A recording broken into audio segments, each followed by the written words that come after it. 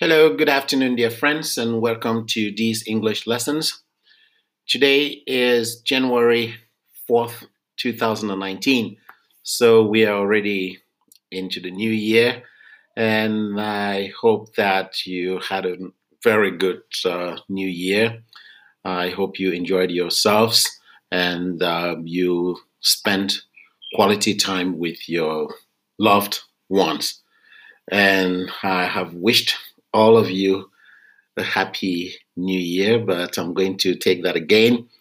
I would like that 2019 be the year of success for you, the year of success, good luck, fortune, good health, happiness, and long life. So that's my wish for you in 2013, especially for my students, those of you preparing for any test, could be TOEFL, could be IELTS, could be SAT.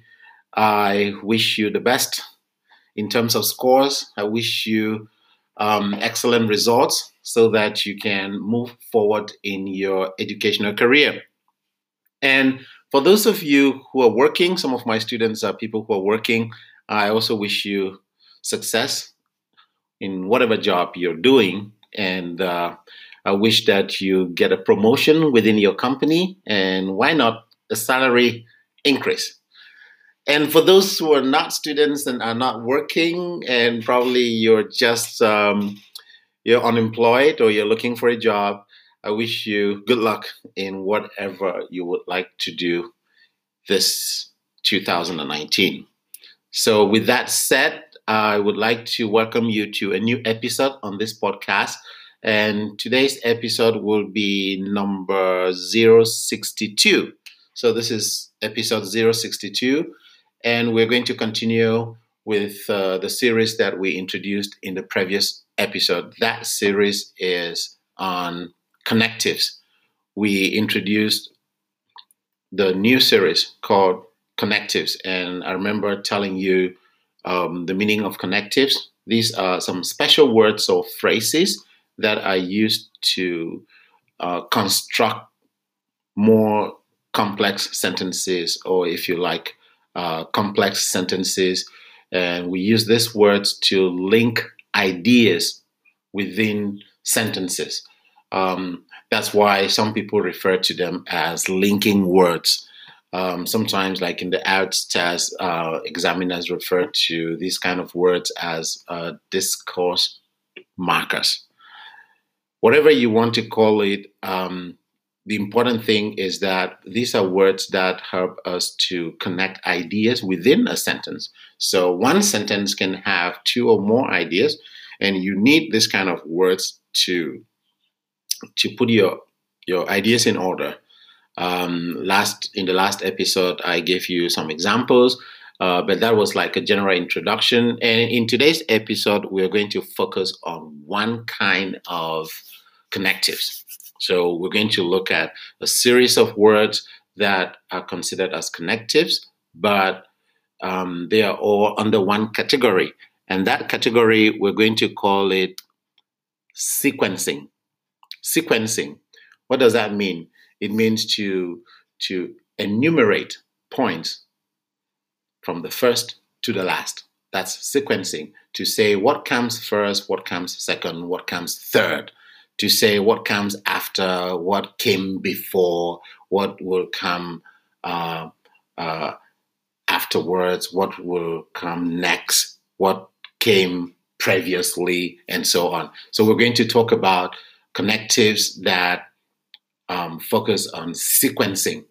And you use this kind of connectives when you want to talk about your daily activities. For example, how do you spend your day? You can also use them when you want to talk about your holiday plan. Um, a lot of things you talk about, you need to put them in order. You need to say what comes first, what comes second, and so on. So, first, I'm going to begin with a list. I'm going to give you a list of those commonly used connectives for sequencing. You have one that all of you know, firstly. Firstly. And for this particular one, firstly, most of my students usually make the mistake using firstly and sometimes using at first. I would like to point out before I continue that at first and firstly are not exactly the same thing. Um, Firstly is a connective for sequencing, for putting things in order. But at first is another kind of word. It's trying to tell you something that happened long time ago. For example, at first, people in Shanghai were very welcoming, but now they are not as welcoming as before. That is an example, just an example. So do not confuse, do not mix up the word firstly and at first. When you say firstly, it means this is the first of many points. So you have firstly, secondly, initially, then, next, afterwards, finally, subsequently, eventually, previously. Maybe there is somebody out there trying to write them down. If you would like to write them down as connectives used for sequencing, you can. I'm going to read them again and slowly this time.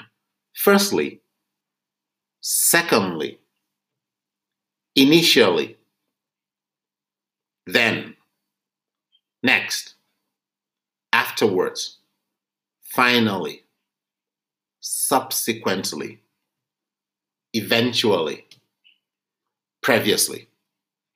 So there you go. You have 10 of them, 10 connectives used for sequencing. And when you're trying to say something in order, I give you the example of talking about your daily activities or how you spend your day. You can use them in this example. When I get up in the morning, firstly, I wash my face. Secondly, I brush my teeth. Initially, I used to get up at 5 o'clock, but now I get up in the morning at 6 o'clock. Then I prepare to go to work. Next, I get on the subway and I get to school. And afterwards, I start teaching lesson after lesson, lesson after lesson until lunchtime. And finally, I finish work at about 3:30 p.m. And subsequently, I have to go to the grocery store to get some things to use at home. And eventually, I get home at about 6 o'clock, and then I can settle for the evening. And previously, it was very hard for me to manage my day as a teacher, but now it is quite easy. So this little example that I've just given you, I've been trying to use all the 10 words that I've just given you, the 10 words used for sequencing. I use them to describe my day from morning to evening. So you can try it in your own way. I'm not saying that you must try to use all 10 of them in one paragraph or in one sentence, but I was just doing that as a challenge. What you have to do is to pick each one of them and see whether you can make a sentence correctly.